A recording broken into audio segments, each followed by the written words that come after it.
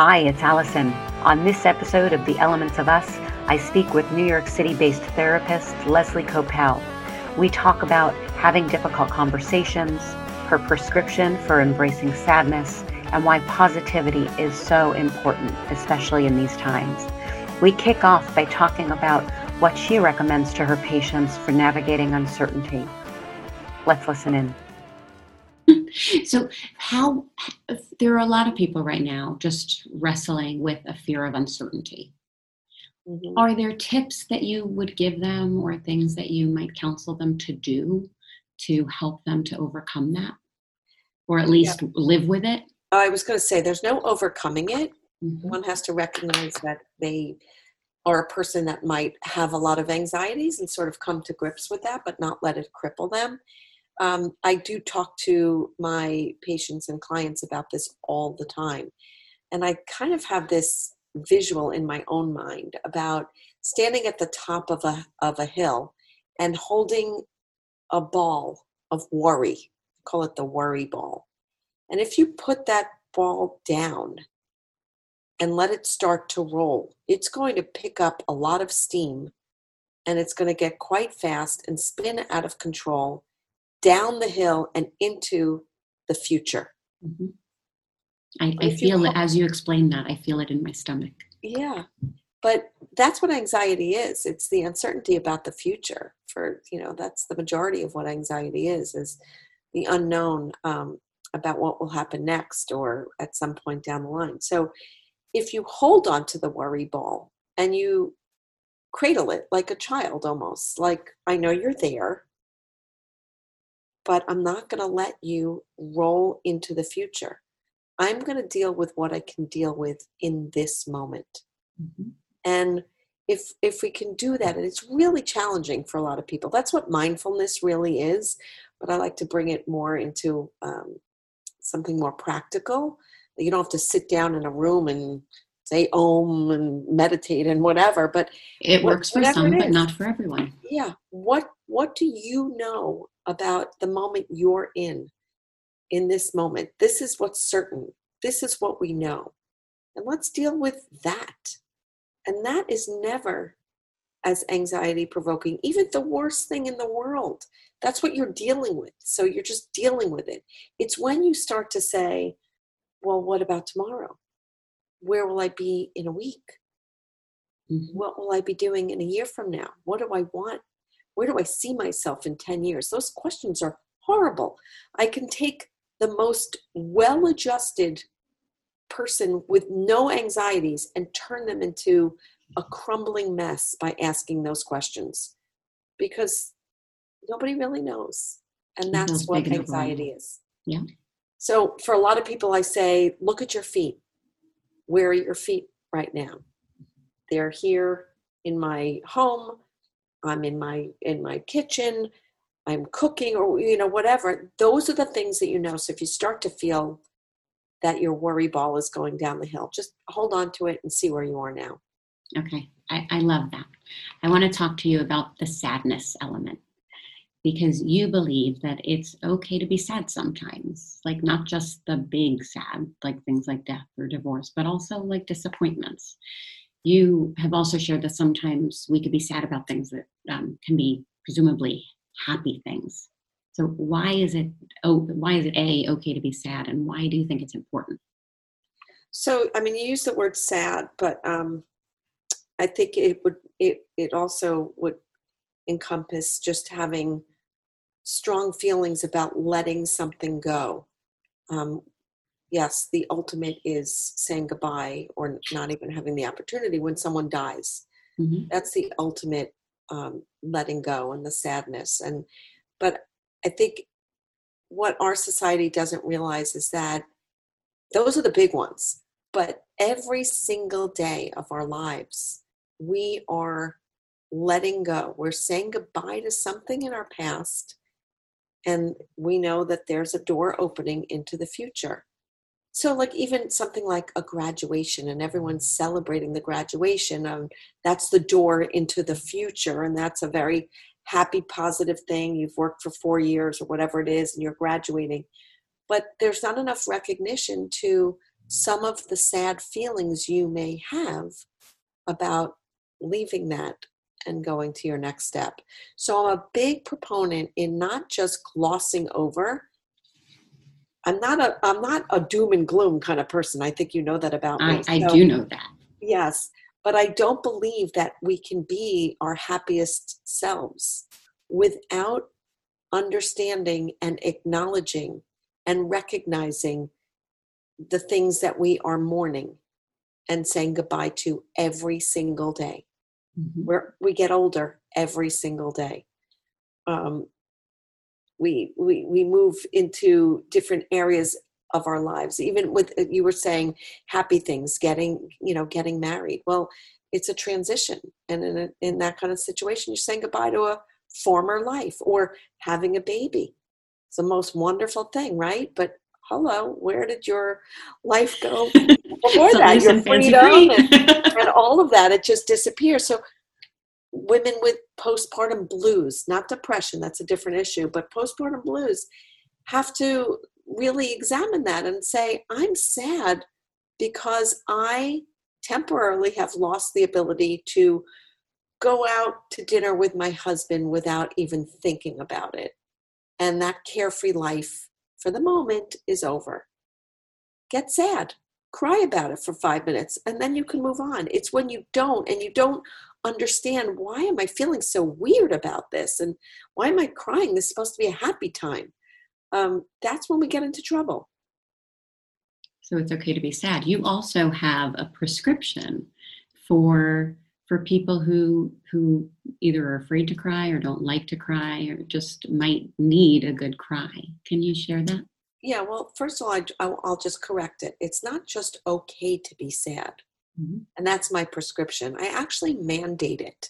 And again, I'm not a doom and gloom kind of person. I don't want the world crying all day long. We'll talk about your positive streak. Don't worry. Okay.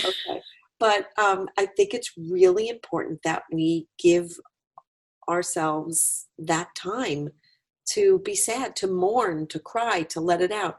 Because when we don't, it can hurt us in so many different ways. And it may not be now. It may be 5 years from now.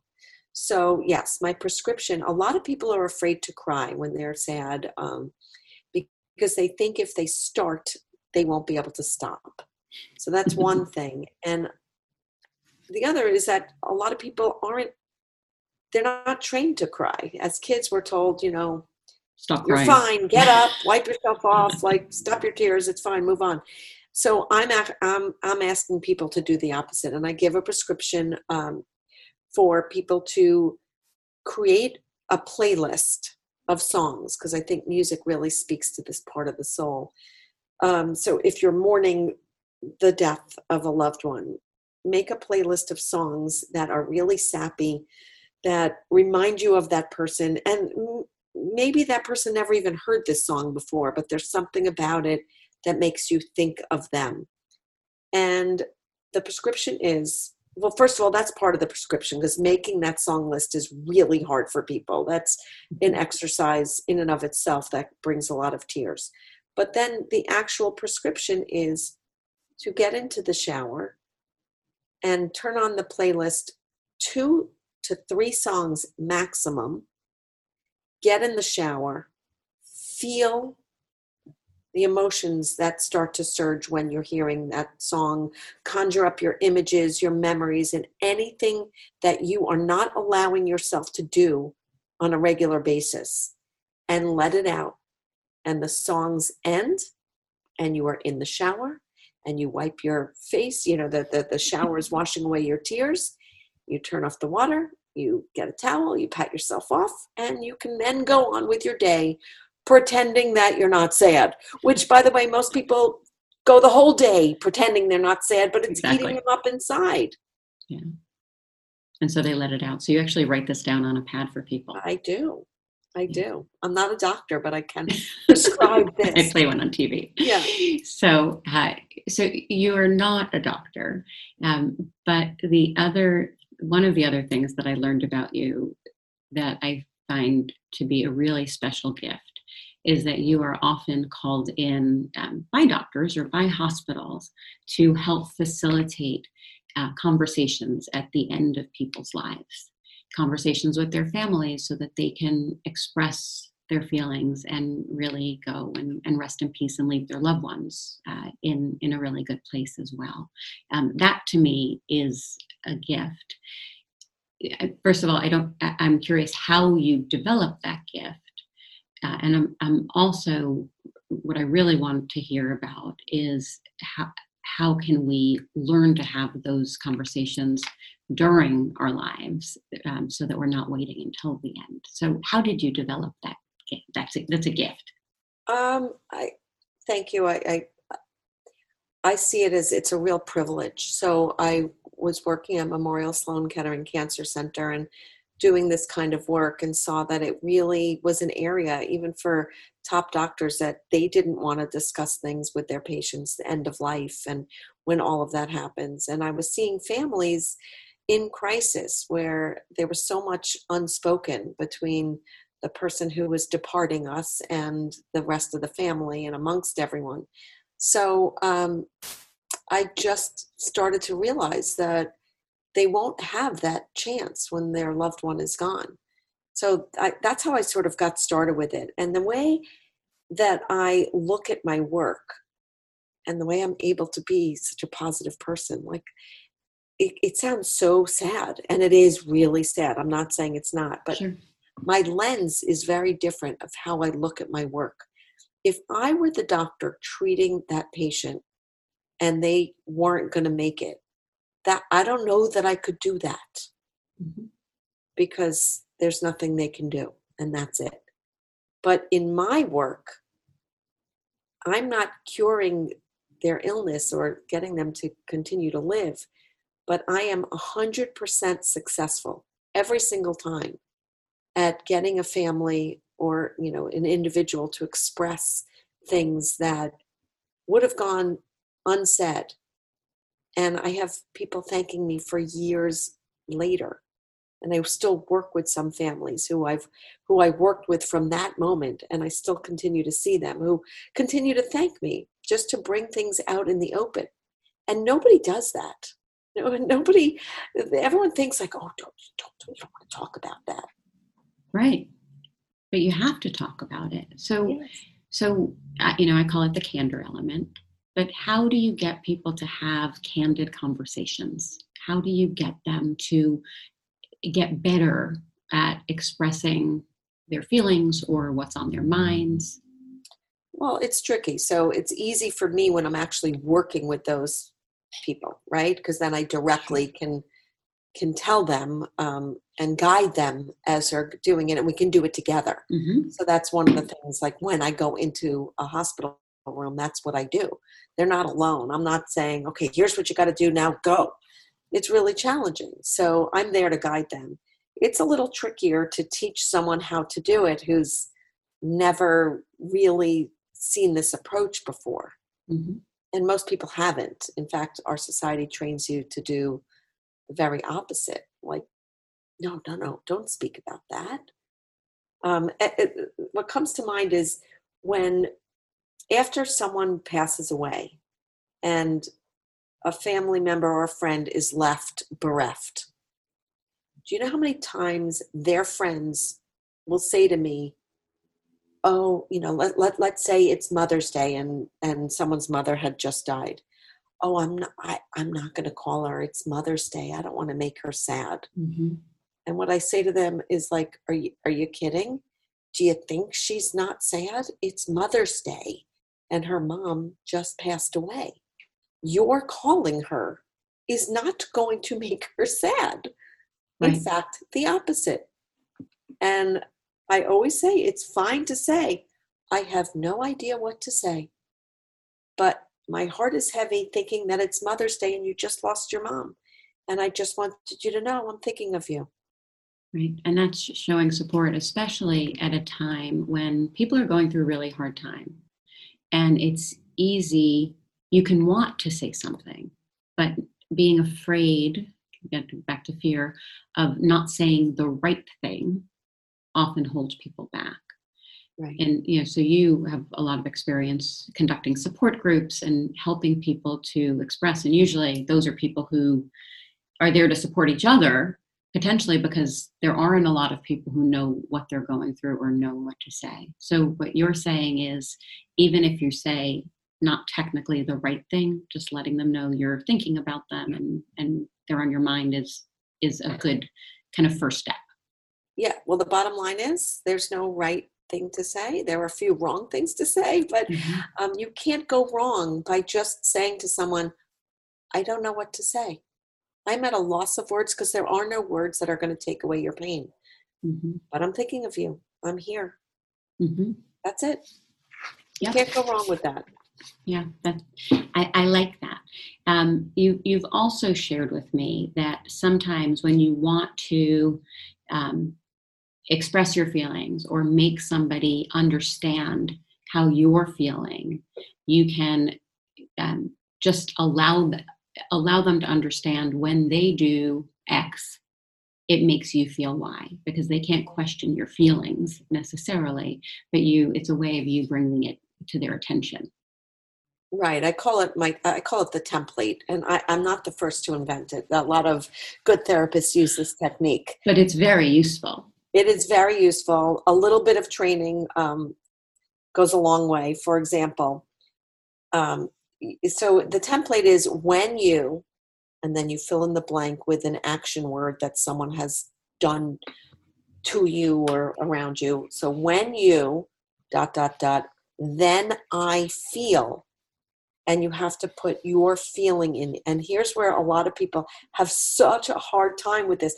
People don't understand, or they can't even access their own feelings sometimes. It's amazing.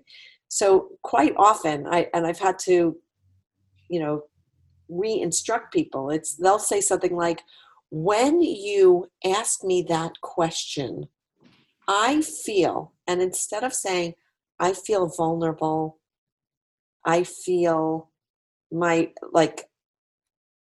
privacy is not my own, or whatever your feeling is, they don't do that. So a lot of people do.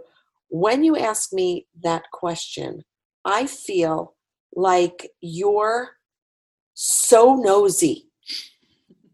Putting it back on them. And the finger gets pointed out to the other person. That's not the template, people. The template, take that finger and put it towards yourself. So when you're pointing the finger out. When you do X, I feel, and then you have to know your feeling. I feel angry. I feel sad. I feel frustrated. I feel disappointed. Whatever it is. Right. And it could also work the other way, I'd imagine, to let people know when things are going well. Right? That's so funny that you say that, because I was working with a young woman, and she really has a hard time with accessing her feelings. So we're practicing for this week. That was her homework. Doing it when things are positive. So she said to someone in her life, when you include me in your family events, I feel so loved. And what that does is it will get the person to hear her feeling and want to continue to invite her into their family, that kind of thing. Yeah. So she's practicing in the positive. So yes, it can work both ways. Yeah, it reinforces the positive, and then it makes it sometimes easier for people to express, and also for people to hear something that isn't going as well. Right. And to be at the other end of it, when you hear someone's feeling versus them pointing out at you and calling you a jerk, you're hearing their feelings. How can you argue with someone's feelings? Yeah. You can't. Right. And it opens up a dialogue for them to say, oh, I didn't mean that. Right. Or, well, I'm feeling frustrated because, and that either way, it opens up a conversation that allows people to come to some resolution. Correct. And the third part sometimes doesn't need to be said. It's implicit. But the third part of the template that can be used is, therefore I need. So when you do X to me, X, I feel Y, Therefore, I need you to do ABC. Mm-hmm. All right. I love it. Okay. Okay. So we've talked a couple of times about your positive streak. And you are a very positive person. So I want to talk to you about the positivity element. But why do you think, because it's easy to go negative, why do you think positivity is so important? Well, it's important because you feel better when you're positive. Mm-hmm. But I do understand that not everyone is intrinsically positive. Like, I think I was born with a positivity. I think I got it from my dad, Mm-hmm. who was an extremely positive person, and always the word no, there was always a work around that, but in the best possible way. And I think we all have a choice. It's hard though for some people. I don't want to sound like so pat and just choose positivity. Right, and some people we have to work at it. Yeah. And so, what can you say to other people to try to what stay I say positive? to a lot of people I work with is, imagine you're a movie director and you have a lens that you're looking through of a certain scene. And the scene is a given. It was written by the writer, right? And you're just directing it or filming it or whatever you're doing. And you're looking through a lens. You have a choice. Are you going to use the cloudy lens that makes this scene very tragic and sad? Or is it possible that you can change the lens to one with a yellow tint or a rosy tint, like the rose-colored glasses, and look at the same scene with a positive spin? Like, every bad situation, you can find something positive. I know it sounds crazy, but I look back on a time in my life that was really difficult, which was when my dad was leaving this earth and he had a terminal illness. And it was the most awful thing in the world. Of course it was. And I wasn't going around kicking up my heels, and I'm still not. It still makes me really sad. But when I was sitting with him as he was in the hospital going through all of this, I just was able to say, and even now looking back, like, how special those times were that I had the moments to be with him like that. Mm-hmm. I had a lot more support because my father was dying, so I had people to watch my kids. Under normal circumstances, who's watching my 3 kids? So I got a little bit of a respite from the kids, and I was alone with my dad. And we had lots of laughs, lots of deep conversations, and lots of tears too. But it was my lens. I looked at it, and I still do look at it as a very special time. Mm-hmm. Well, I wouldn't want it. I wish I didn't have to have it, but because I had it, you can't change it. So it's all perspective. How are you going to look at it? Right. That's a really powerful message to end on, especially right now, but really at any time. So, Lesley, thank you for sharing your positivity and your wisdom, because as I shared, you're a very special person and I've really enjoyed our time. Thank you, Lesley. Thank you.